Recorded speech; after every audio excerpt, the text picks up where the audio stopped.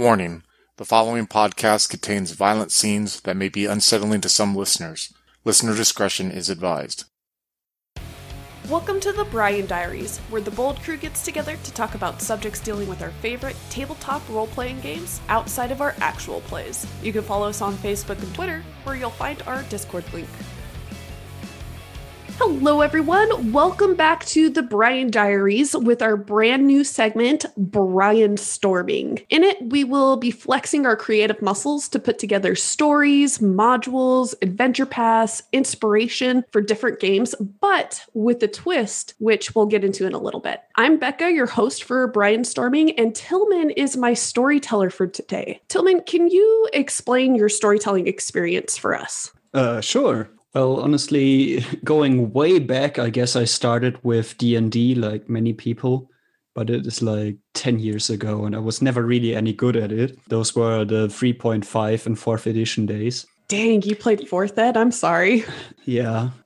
And honestly, that was probably the cause why I stopped. I started with 3.5. The books were already kind of hard to get, but then 4th edition came out and I bought the starter set and I kind of never got warm with it and then stopped playing it. I sold the books by now. So fast forward, I find a Humble Bundle with Vampire in it, revised edition. I find TCBN. I run Vampire revised and V20 a little bit, but then I don't know how, but I found Eclipse Phase and I kind of fell in love with it. And I think I have most experience with that. But I've never, ever run a long campaign, I think. Yeah, you've done a lot of short-term campaigns with us. And I don't remember you ever talking about running at-home games before. Have you done that at all? Oh, yeah. I ran a vampire game that was started in revised and then quickly transitioned into V20 for almost no reason for whatsoever. I just felt like it, which is easy. Like the rules are almost identical, honestly. And that kind of fell apart due to scheduling reasons. And yeah, and that's going to happen with pretty much any group. Like life happens. Yeah, and it's way harder to like actually get all people to come to your house and set everything up and organize dinner or whatever. It's actually so much more work. It so is just hosting. Yeah, we do that pretty frequently at my place. And there's more to think about if you're hosting and running the game, for sure. Well, cool. So how long have you been thinking up your own stories? I know with Eclipse Phase, you've run some pre-made story that they have already put out. Yeah, I've ran a few of actually quite a few by now of the one-shots that they officially released. I also worked with the, I guess, fan games by Anders Sandberg. Those are pretty well known in the Eclipse Phase scene, I'd say. They're also really well made. The problem with both kinds is I found you can't just pick them up and run them. And I think that's not just Eclipse Phase games, it's a universal thing. Like Chris recently had that issue with a Call of Cthulhu game. So my take on it was always to read the whole thing and then basically write it again. Plan out scene by scene what I want to do with this setting that I picked up. But I don't think I ever successfully ran a game that I entirely wrote myself, although I have like a folder of unfinished stuff. Like I guess most people who are into role-playing games. I know, when you said that, I'm like, oh, I feel that so much right now. Like recently I moved and I found a folder, like a literal paper folder of Real my old school. Of my old D&D stuff, and it is cringe-worthy. I was a teenager, and it reads like that. But, like we all come from somewhere, for sure. Like your early stuff, no matter how old you are, is probably like you'll look back at it 10 years later. It's like the artists who do, hey, take a picture from that you drew 5 years ago and redraw it again, and just like the difference between the two is so huge. I mean, that's what practice does. All right. So For this round of brainstorming, each storyteller participating has been given the same story prompt to work from to create their own story, but they each have to do it for a different system. Now, the storytellers, just so everybody knows, have had time to think about it, so we're not just hashing out a story from scratch in this hour-long Brian Diaries segment. All right, so here is the prompt. A local organization is accused of instigating arguments among people, seemingly natural disasters, and even wars. Now, Tillman's writing a story for Eclipse Phase, and you're sitting down at the virtual table at this point with your friends, and you want to run a new game based off of this prompt. Pitch it. Right. So I have to do a lot of explaining about the setting, I think. So eventually I will get to the story. Okay. So just beware. I'll be asking questions too during that. Great. So picture the moon Callisto. It's a moon of Jupiter. It is furthest away from Jupiter, actually. It is basically a ball of ice. It is very pockmarked. There's many craters on it from like meteors that struck it or something else. In the world of Eclipse Phase, Callisto has two settlements. One of them is Girder and the other one is Theoden. They are extremely opposed to one another. Let's start with Theoden. It used to be a research station, and then in the Eclipse Phase world, the fall happened. It is basically the apocalypse. Humanity had to leave Earth behind, and it is now uninhabitable. And Theoden was then flooded with refugees. And they are the kind of refugees that are not very welcome anywhere else. There's many artificial intelligences, like, well, there are people in this society, but they're not very accepted anywhere else. And there's a lot of uplifts, basically smart animals, also not very accepted in many places. But they get along with one another, being outcast, basically. Girder is a, protectorate of the Jovian Republic. The Jovians are an odd group in the world of Eclipse Phase because they reject most of the modern technology in this sci-fi world. And the reason is they believe that it is dangerous and that it will lead to another occurrence like the fall, this apocalypse that happened. So with the Jovian, are they just located on Callisto, or do they have like other pockets in the solar system that they're in? They are prominent in, the Jupiter system. I mean, Jupiter itself is a gas giant, so you can't build settlements there. But they have many stations that orbit Jupiter. Or they have, habitats like that of Girder, which are cities on solid moons. Okay. So it's not just this one little moon settlement. No. We got a nice little region of space, really. In fact, they are very, very established. Like it's, you can't ignore them, really. They have the biggest military force in the solar system. Oh, dang. And they do make use of it. They're controlling the travel between the inner system, everything that comes between the sun and them, and the outer system, everything that is beyond. And they tax all traffic that goes through there. So that's how they stay afloat, basically. Gotcha. Okay. So that explains the Jovian Republic more. I think you're going into more depth with Girder. Did I pronounce that correctly? I don't know, but yes. Fair enough. I took the name from a book and I'm like, is this Norwegian? I don't know. It works. Yeah. So the Jovians rejecting technology, they are not getting along well with Theoden, the other settlement. One reason is they don't like artificial intelligence, like at all.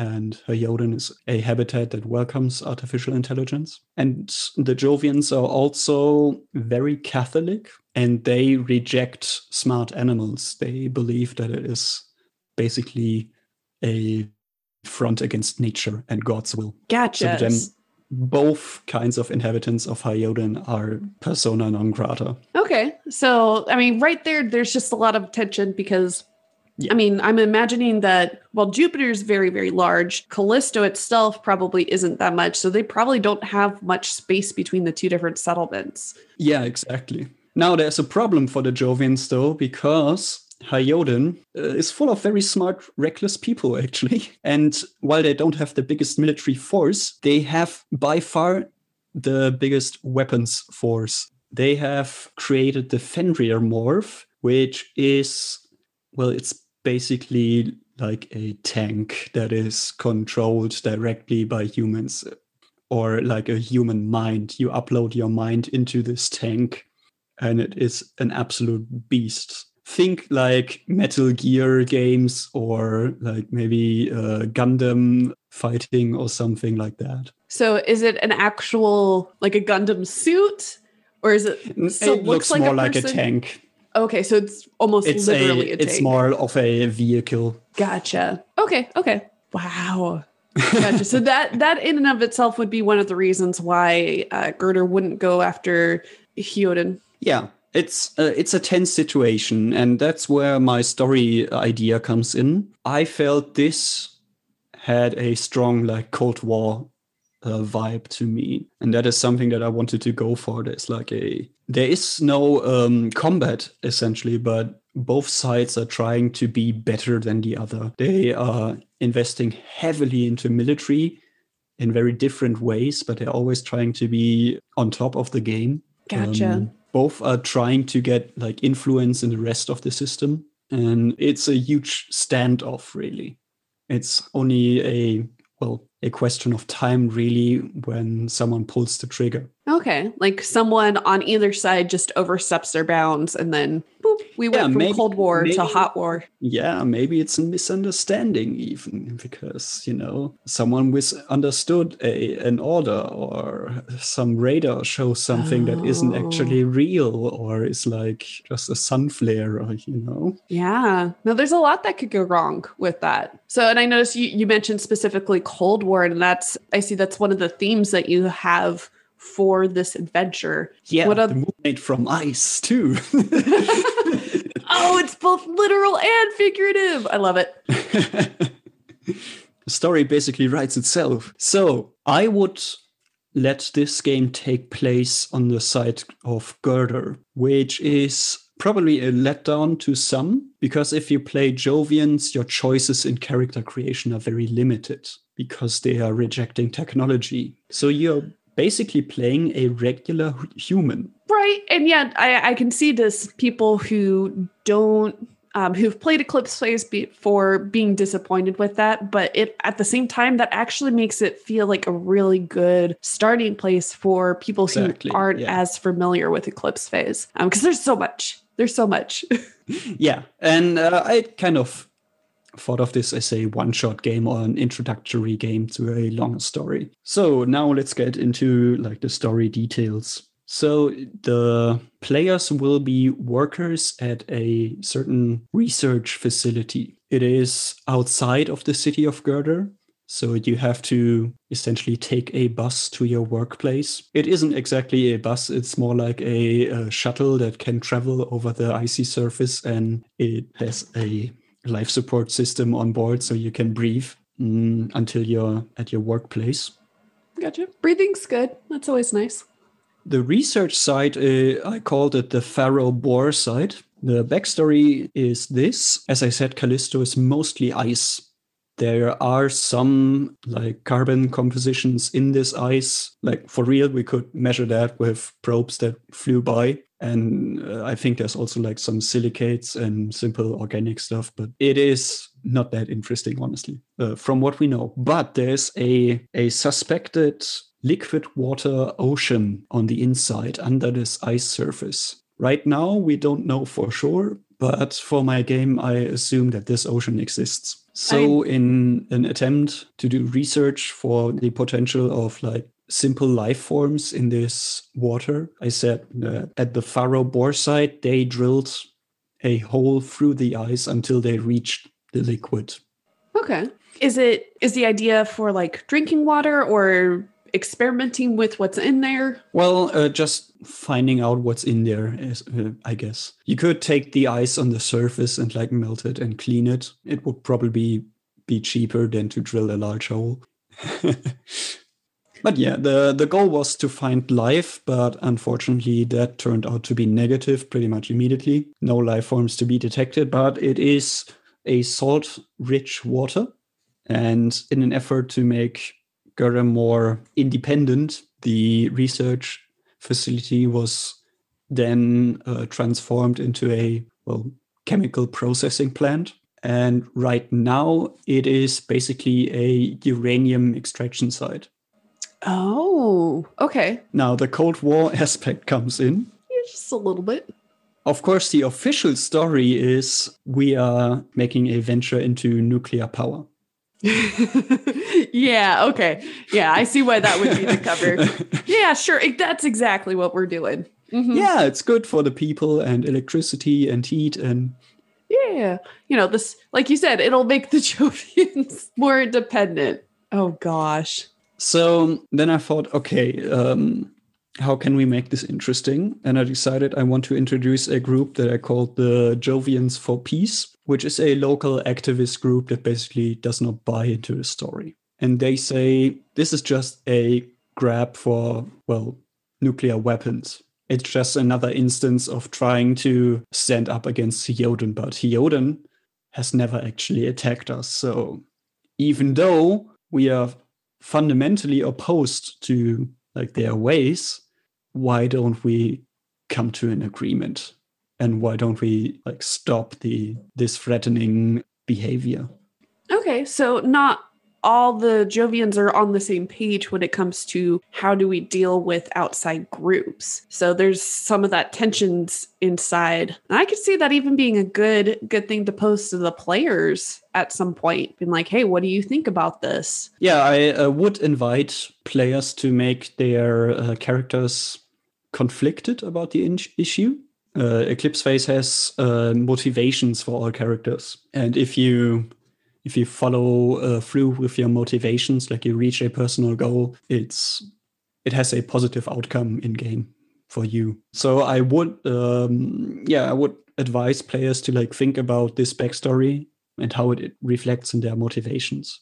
Very cool. All right, so we're talking about, I think you were explaining the plant itself, what they were doing there, so you're already kind of setting that first scene. Yeah, right now I think we have potential for many things. This could be a long-running game still. Oh, okay. The basic idea of Gura versus Theoden, I've been thinking about that for a year, but that's awesome. The Jovians for Peace thing and the Pharaoh Boar side and so on, that's a new idea that I came up with for your prompt, because I think that fits in there really well. Yeah, it really does. So, and that was actually going to be one of my questions later on a little bit was, do you see this as just a short campaign? And kind of seeing how you wrote it out, that's where I think you're leaning towards. But I like that you're like, hey, it can also be open-ended. You could make it a longer game. And so as we're going through the story itself, because we're still just in the setup and the pitch a bit, we'll ask how we can go about doing that. So that is all of the setting. It's a lot of information for sure. There's so much to Eclipse Phase. Let's talk about the players themselves. What would you make pre-gens for the group, or would you just give them, hey, strong recommendations and guidelines for making their own characters? Well, it's still kind of new with the second edition rule set. Making characters has become much easier, but for absolute first-timers, it's still really confusing because there's just a ton of options.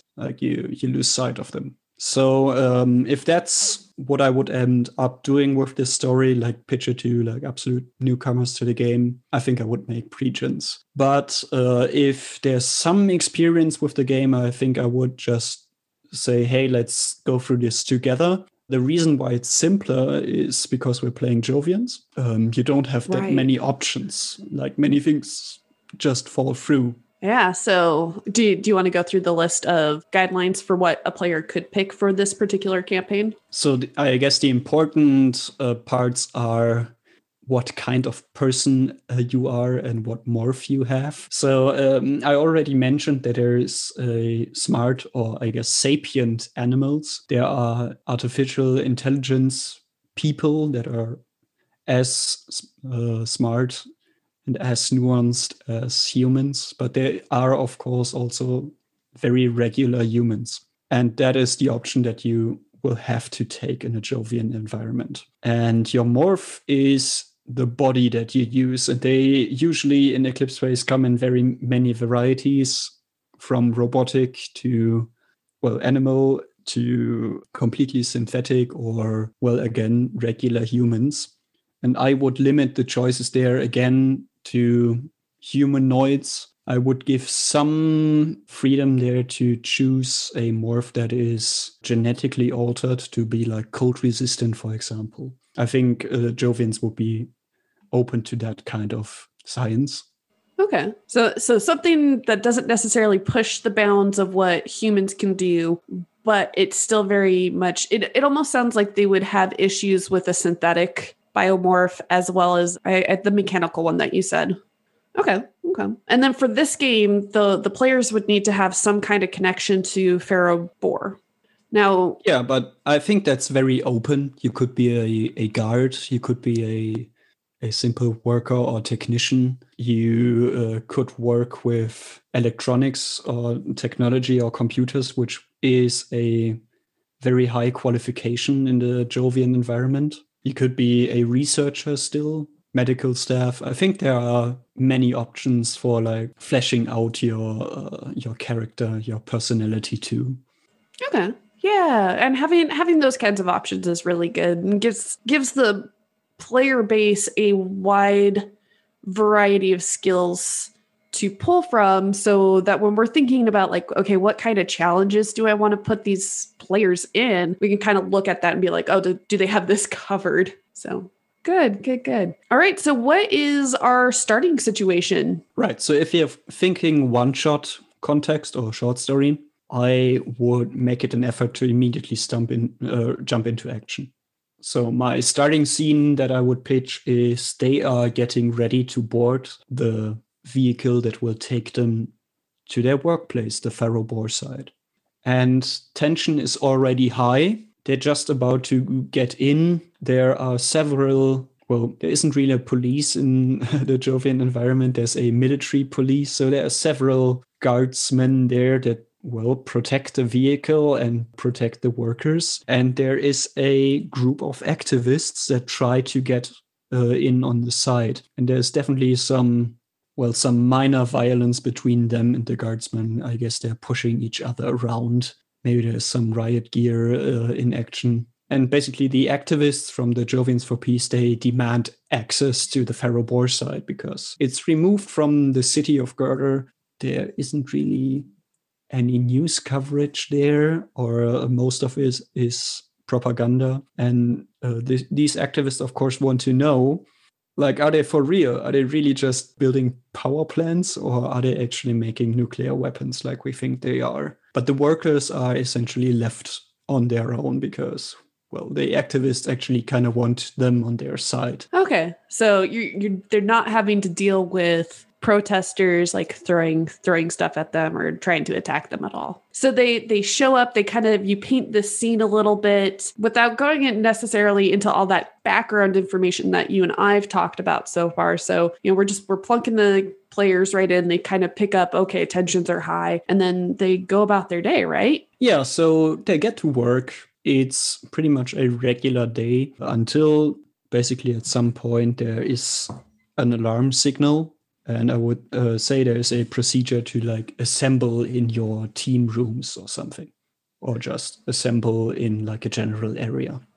Gotcha. Which would conveniently house all of the PCs together. So like, I could see the PCs not necessarily knowing each other well, but maybe they recognize everybody's faces. So it would make sense that it wouldn't be a requirement to start off with, hey, you guys are best buds. When you go home, you drink, do whatever Jovians do at the end of a long day. So that's a good way to automatically kind of corral the players' PCs to, like, we're getting ready that you guys have to start working together. Yeah. So they assemble in some kind of meeting room, and then I would pitch to like one player maybe, hey, like your coworker, I don't know, your coworker Frank, he didn't show up.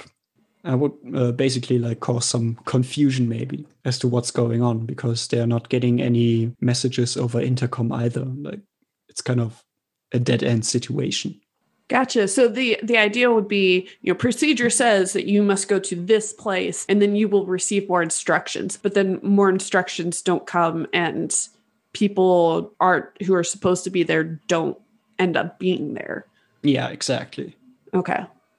So basically I want to establish the feeling that they're on their own. Gotcha. What would you do if the PCs just kind of sat there and they're like, well, I don't know what to do now. Like, we're in a room, we're doing what we're supposed to do. So how would you get the action started? To up the drama a little, that something is, of course, wrong and they need to do something. I would say that then at this moment, there's a screeching sound of sorts over the intercom.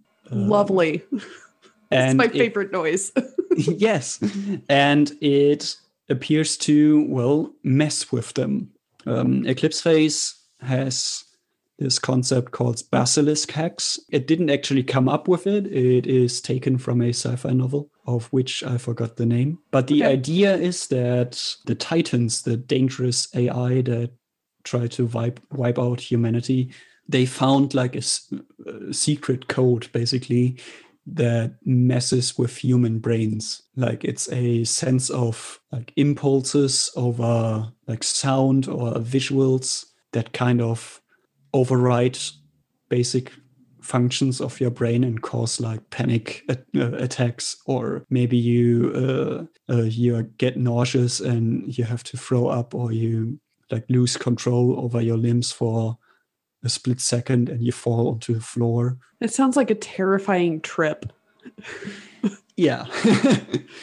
Just would I just like as you're explaining it, I'm like, that would be so horrific to have to actually experience something like that. Yeah, like the PCs are never forced to like go through with it. There's always the chance that they like withstand it somehow. Maybe it just doesn't work for them because they're slightly different than the Titans anticipated them to be. Maybe they are just very controlled or well trained, like they're military personnel or something. They can withstand a lot of stress.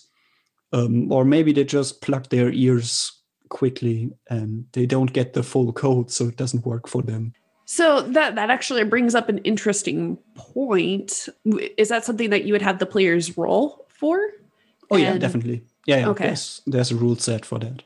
Gotcha. Now, is it just, okay, it happens briefly and then there's no lasting effects? Or, if a character happens to fail at it really badly, would they have to deal with something throughout the rest of the game?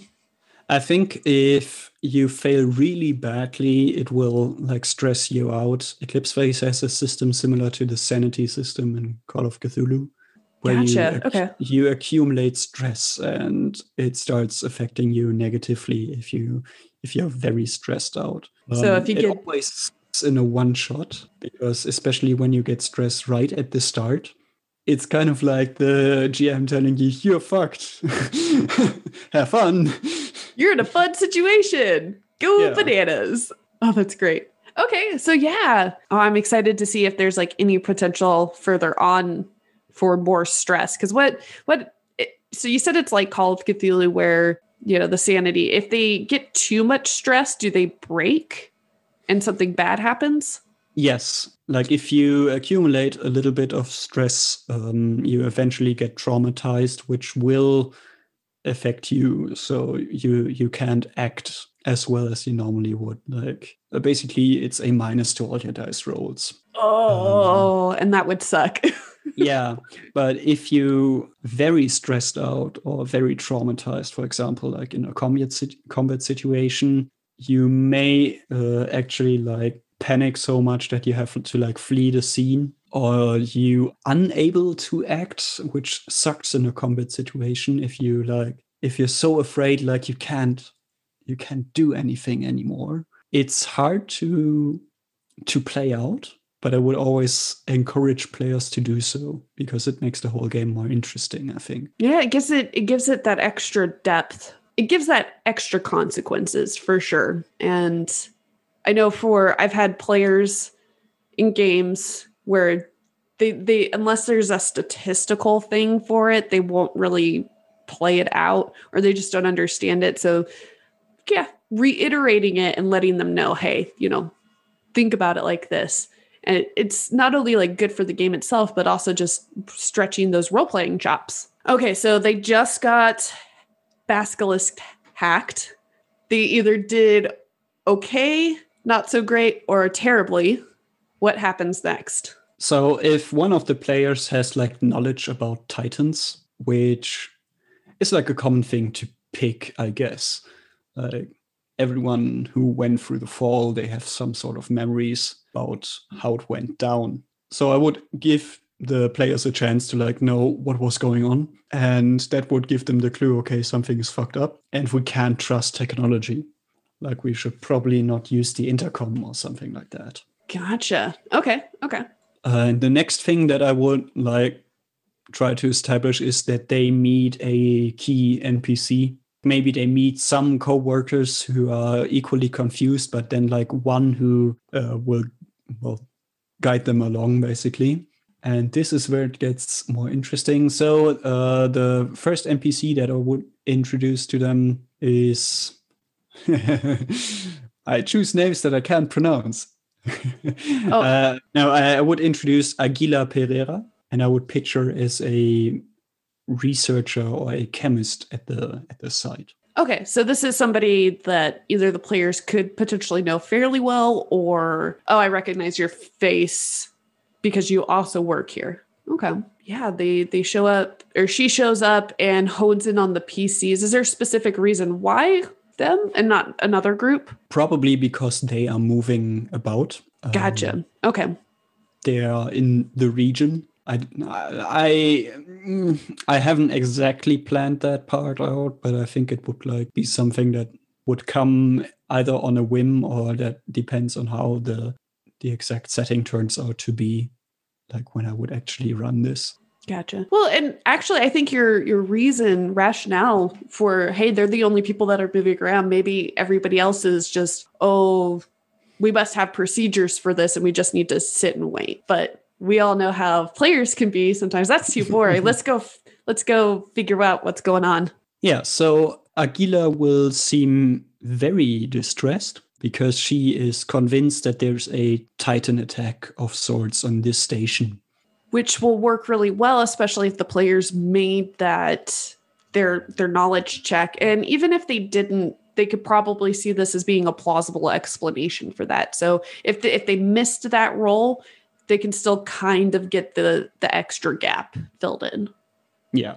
And the big problem would, of course, be if the Titans somehow manifest. Like right now, they seem to have control over like the computer system or like the communication, but you can turn it off or something like that. So then the evil software is useless. So hooray, the day is saved. Yeah, that's the plan, right? Yeah, but the problem is this being like a research site and the pinnacle of technology for Girder, they actually, according to Aguila, installed a fabricator there under heavy security, but that is essentially a 3D printer that can make anything, like on an atomic level. Fun. Yeah. Fun. So that would be bad if like Titans controlled that thing and they, who knows, make some toxic gas or they create some sort of killing machine or whatever. So it's not, even if they've managed to shut down the station itself, would the fabricator itself be powered on its own?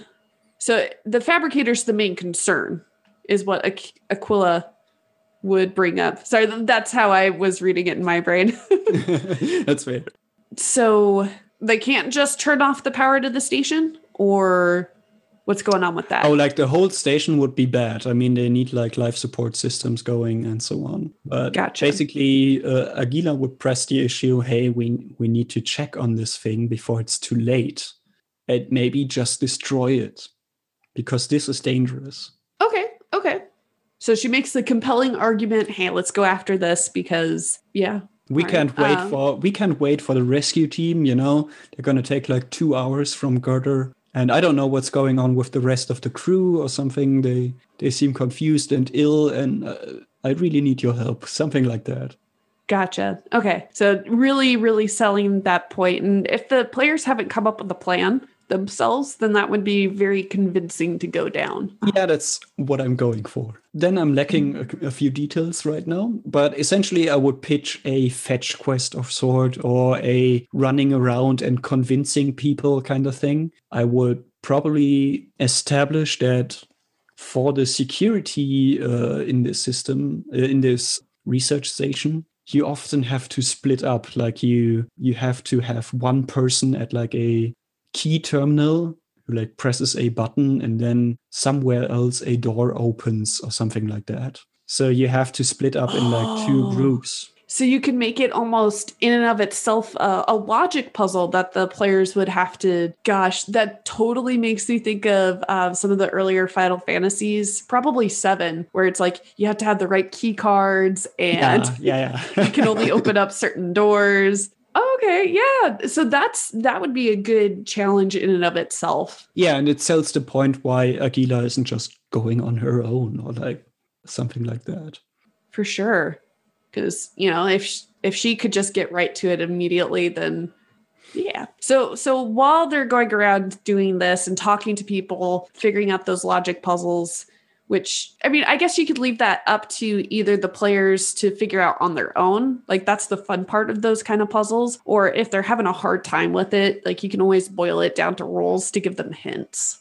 Mm-hmm. Would there be any other challenges during this particular portion that you would throw at the players? Yeah, I'm kind of unsure right now what I would do with, like, other NPCs. But, I mean, it would make sense to have them meet, like, security guards or whatever other groups that like run about and want to find out what's going on, because eventually you don't just like wait it out. But yeah, I think I would use a mixture of like confusion and maybe like the guards and the military personnel also not really knowing what to do. They would probably like give orders, but they contradict each other. Like one person tells you to go to place A, and then at place A, you have another guard who tells you, you can't be here, go back, or something like that. And oh, gosh. Basically, I want to sell the point that they are kind of fucked. Like they need to figure this out themselves because, well, they don't really have a guideline for how to deal with this kind of situation. Right. So yeah, that would be confusing and disorienting. I mean, during that process, could the players decide, hey, like, I don't know. I'm just trying to think through this part right now, because the idea is that you'd be selling the idea of the fabricator so well that the players would be motivated to go check that out to make sure that it's safe. But can you see them at any point during this portion deciding that another action plan would be better? Yeah, so I want to establish that going home is not a good option. So the vehicle that they would need to take is like this large bus that is, well, it's basically kind of a spaceship in a way, because it would travel through a vacuum. Like it needs to have a functioning life support system and it's difficult to operate. So also, who do you take with you? And can you really go home to your family when there's a Titan attack? Right. Like, can you really abandon this place and just say, not my problem? Okay, so the players can't really just decide that they're going to leave. And I mean, and I think you were hinting at it, but just like, oh, maybe the life support on the bus isn't working properly because it got attacked as well. So like if they, for whatever reason, were really persistent on that, I could see real like letting them do, okay, well then that's the adventure, because the whole point is to do this. But that could be an interesting, if it was a longer term game, the consequences of something like that. Oh yeah, definitely. I mean, then I would like have them be interrogated or something in session 2. Lol, that'd be fantastic. Yeah. So what about, like, surely there's somebody in charge at the facility. What would you say would be going off with that person? What if the players go, well, we need to find X, Y, and Z because that's what our manual says to do in cases of emergency? Yeah, so my idea was that they are split up into various sub-teams or sections of the building, maybe. So the players conveniently are in section A, of course, and then there's other sections. But yeah, that's a good question. We need to find that guy. Maybe I would just use this to guide them to a second important NPC. So if they, for example, say we need to find like the head security guard or something like that, who would probably be responsible for these kinds of situations. Okay. Then I would say they come across, well, my second important NPC, Alexander Siever. He is a military-looking dude, very heavy-set, broad shoulders, short blonde hair, a man on a mission. Ooh, and anybody who looks like they're like walking around determined, like they know what they're doing, that's instantly going to would draw players to that person. Because it's like, hey, you're not just running around being like, what do we do? You look like you have a plan. What is it? Exactly. So they get to talk to him, and he's even more convinced that the situation is dire and that there is a Titan attack on this Spore site. And his plan is even more, well, outrageous than that of Aguila, because he wants to destroy the entire facility. Oh, only destroy it? Yeah, no biggie. Yeah, because everybody's probably backed up, right? Yeah, no. This is the Jovians. Oh, shoot. Okay. Yeah. You die normally when you're part of the Jovians. I mean, and that's in and of itself, like, bam, right there. Wow. So that would be the short game if they decide to go that route. Yeah. Okay, well, what would he do to convince the players that would be the best case scenario or the best choice? He would like do the military thing, like kind of, you need to, well, give this sacrifice now. The situation is kind of, well, without hope, but you need to give everything now to keep your family safe and the town. Gotcha. So that then gives the players a hard choice. Do they follow through with that line of reasoning? Because when the Titan attack happened originally, it was quick and decisive, and anything Titan related now sounds like it would be the same. Yeah, maybe even like put in that thought that maybe we were like digging too deep, you know? What if they came from beneath the ice or something? Or maybe the Titans were like activated because we created nuclear weapons and there was some resident war machine thing, or like that's not okay with software. That. Yeah, exactly. Dang. Okay. I like that. Just throwing out that idea of maybe we as humanity have gone too far again. It's a very Jovian thought.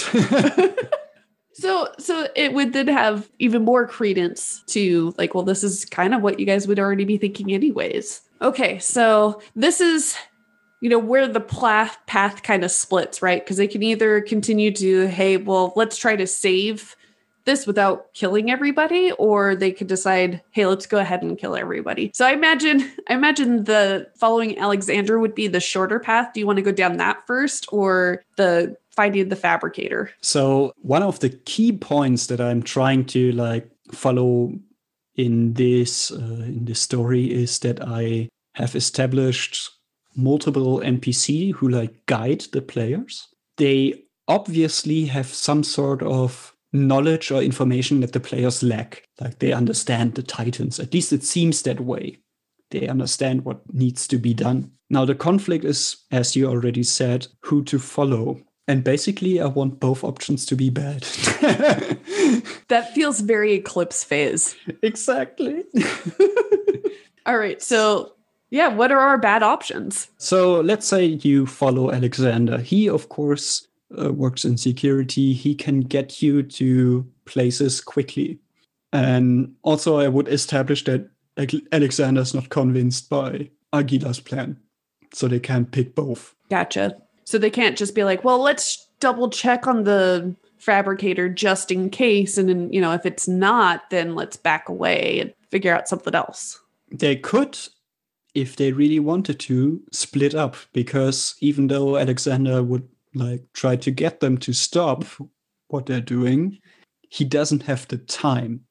He thinks he needs to do this one thing, blow up the station. He can't deal with everything at once. Right. Oh my gosh. Which of course makes me think that this is jumping ahead a little bit, but if the players don't agree with him, combat right then and there. Because if you knew somebody was going to blow up the place that you're in, you'd have to take care of them first before you move on to the next thing. At least that's what I would assume as a player. Yeah, that is an option that I didn't consider. I like that. Yeah, please don't do that. Important NPC. Here's lots of health points. I mean, and that is a valid way to handle that. Or maybe he's able to slip past a security checkpoint that they don't have the right key card for, or however checks and balances that. So if you really want to avoid combat, that's a way you can do it. If they're really that set on it, they could kill him or immobilize him or something. It would work in the story. But I would emphasize that now they're truly kind of fucked because they killed the head of security. Whoops. That's maybe a bad idea. Okay. So there would be additional consequences for that as well. Again, that longer term campaign. So, but they decide, okay, this is the route we're going to go. They're following Alexander. Yeah. And I guess the players in Alexander could toss options back and forth on how to go about this. In my outline, I said that Alexander is going to suggest doing something with the steam generators. Basically, you can fill in any kind of technology that sounds dangerous, I think. It's kind of a Star Trek thing, put in a word that sounds dangerous and then they go there and rig it up so it explodes. Oh, yeah. I mean, you just need to use the jargon, right? Yeah. Okay, so would there be any additional challenges after they meet up with Alexander between that point and blowing up the station that they would have to deal with? Yeah, I think at some point things get truly kind of scary. So when they try to make their move to whatever, the machine room or something, they meet other workers or whatever who really seem not just confused but different. They say alien things, or they do things that don't make sense in the situation, that seem adversarial to the player's agenda. Okay, gotcha. And I think you already said it, but that would sell that dire point of what's going on, and probably even convince the players that, there's more to this Titan attack than we originally thought. Now, if the players went down this road, but Aquila was still able to make it to the fabricator, because we haven't quite gotten to her side of things just yet, would that also play into it, or do you just want to skip to that line of thought? Yeah, basically, my thinking is if they follow Alexander, Aguila still succeeds in the background. Oh, okay. Because she is a Titan sleeper agent in a way.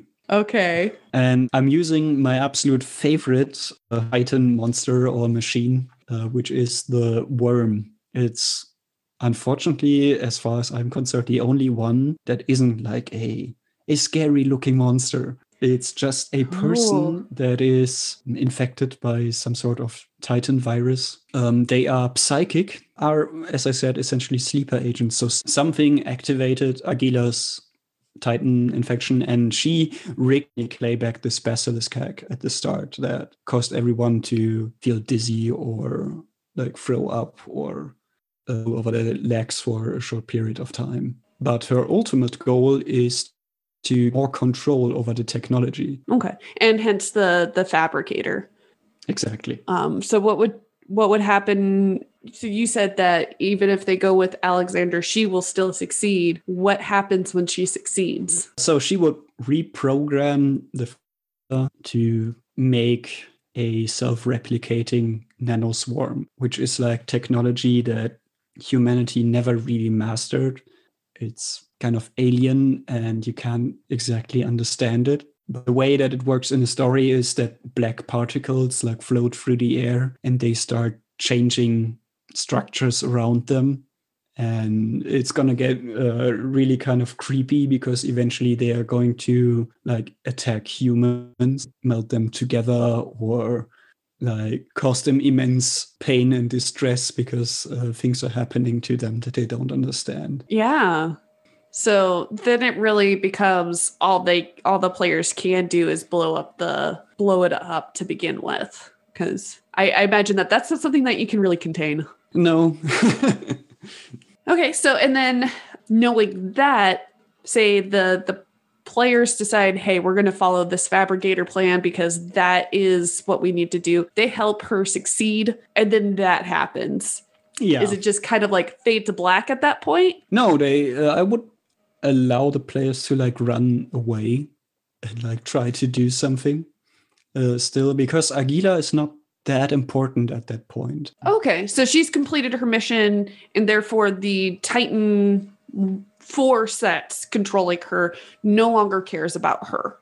Yeah, but I would say that it's difficult to like deactivate the fabricator, because at the point where there's like this nanoswarm moving around, control over technology is difficult, because now the nanoswarm would just like restructure whatever you've done to the fabricator to like make it work again. Okay, so I can see a couple options if they decided to go down that road. They could still try to find Alexander and help him complete his. Would you put a timer on that? Like, if they decide to try their own plan, does Alexander still blow up the station, or maybe he's taken out by what's going on with the fabricator, so it no longer becomes an option to blow it up? Yeah, that's a good question. I mean, there's always a timer on the game, of course. Eventually, I want to be done. But yeah, one of the issues I see is that it kind of has run its course by that point. Like, you just need to do one more thing. And that's disappointing to me right now, but I'm not sure how I would fix that. Because at that point, it's just like blow everything up, and that is not a very satisfying solution. So I would like to have like another option, maybe. Gotcha. That isn't, it'd be hard to come up with something that isn't just a Deus Ex Machina. Like something else comes in and saves you, or someone else blows up the station. I mean, that might still happen. I mean, it's possible that at that point you could give them an option to at least get out, if that's the choice that they want to go with, as opposed to trying to salvage the situation themselves. And then, as their bus is driving away, then we see the Jovians kind of come in and like blow up the station because, hey, something's weird going on. And, last transmission we received wasn't very good. I don't know how skeptical they are of stuff like that. So, very. Okay. So, yeah. I mean, and then you could even use that as an excuse for the Jovians to then launch into, it was all along, it was I'm trying to remember the name of the other. Yeah, the other habitat. That is, of course, an option. And then kind of thinking more of a long-term game, because when you showed me your notes and I went over that, I'm like, okay, so at the end of this, they're dead. That was all I had in my brain. And I was like, well, what would you do for a longer one? And, that could totally be an option. Yeah, one option that I had in my head, but I'm not sure how I would pitch it, is, so the reason why Alexander is like pressing this issue, we need to act now, is because it's kind of his job. He's a member of Firewall, like a secret organization that tries to combat, the Titans. And he actually isn't truly Jovian. He's just acting in their environment, but he has backups on Mars, and he could maybe establish something that he transmits with some sort of technology that he has smuggled in there, like backups of the players also to Mars. Maybe establish them with firewall or something like that. Or maybe he has like a secret firewall cell in Girder, and he like transfers all their egos there, and they get like alternate identities, and then they need to establish themselves as basically now illegal citizens in Girder, and they can't see their families anymore, only from afar, and everyone thinks they're actually dead. That would make a really sad and creepy story. Yeah, it would, because and a way that you could sell that is continuing with that cover-up story so that the Jovians could then attack this other settlement. Alexander goes, hey, if you let them know that you survived this, they're coming for you. They will take you out. So it's either you do this or you die. And at least I gave you the option to live. Yeah. Which is a very Eclipse Phase thing. Yeah. Well, and then the players would have to deal with like, oh, I am supposed to be dead right now. That's very against what their beliefs would be. So it would be interesting to see that kind of role playing as you're going from this into more of the wider realm of Eclipse Phase and the setting itself. With second edition, I believe they kind of changed the goal of the game compared to first edition. And I didn't really notice at first until I was like pointed towards it. So the original game was pitched as a horror game, and you never really see that. Like, it's not played out, it seems. So now the second edition is pitched as a survival game. But I do actually like the first idea more. Because there's some very like outrageous concepts that you don't find in many other games, that you like can live again with all your memories, but maybe you're actually kind of a different person because you like transferred your mind digitally into another body, and your original mind died and it's just gone now. So yeah, like how can you know with certainty that you are still the same person that you were before that event happened? Yeah. And the Jovians, they have doubts about this, which makes them interesting in a game like that. Because in the rest of the system, it's kind of established technology and like everybody does it, and it's not that interesting anymore. But if you're like a newcomer to it or a skeptic, I think that can make for interesting storytelling. Yeah. No, like when you started pitching it in that realm of it, I'm like, oh, now I'm really intrigued, and I can really see this being going from that short, okay, everybody dies at the end of this, to it really just opens up the door to asking those kinds of questions. And I like that we talked that out more, because now I want you to run that for us. But you already know the story. I know the story to the start of it. That's true. Yeah, I guess I wouldn't be able to play, huh? Or anybody who would listen to this. I guess I need to finish that text document that I found in my folder of unfinished stuff. Oh, yeah, maybe. So I do actually just have one more question about the scenario itself. And would the group at all have a chance to figure out what Aquila was before she gets to the fabricator at all? Is that an option that you would throw out to the players? Good question. Maybe yes. I think it could work. I'm not sure exactly how I would pitch it.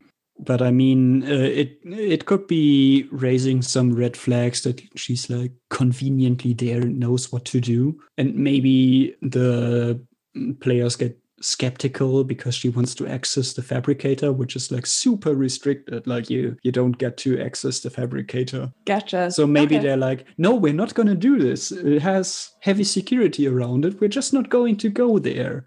It doesn't matter. Like, it's safe.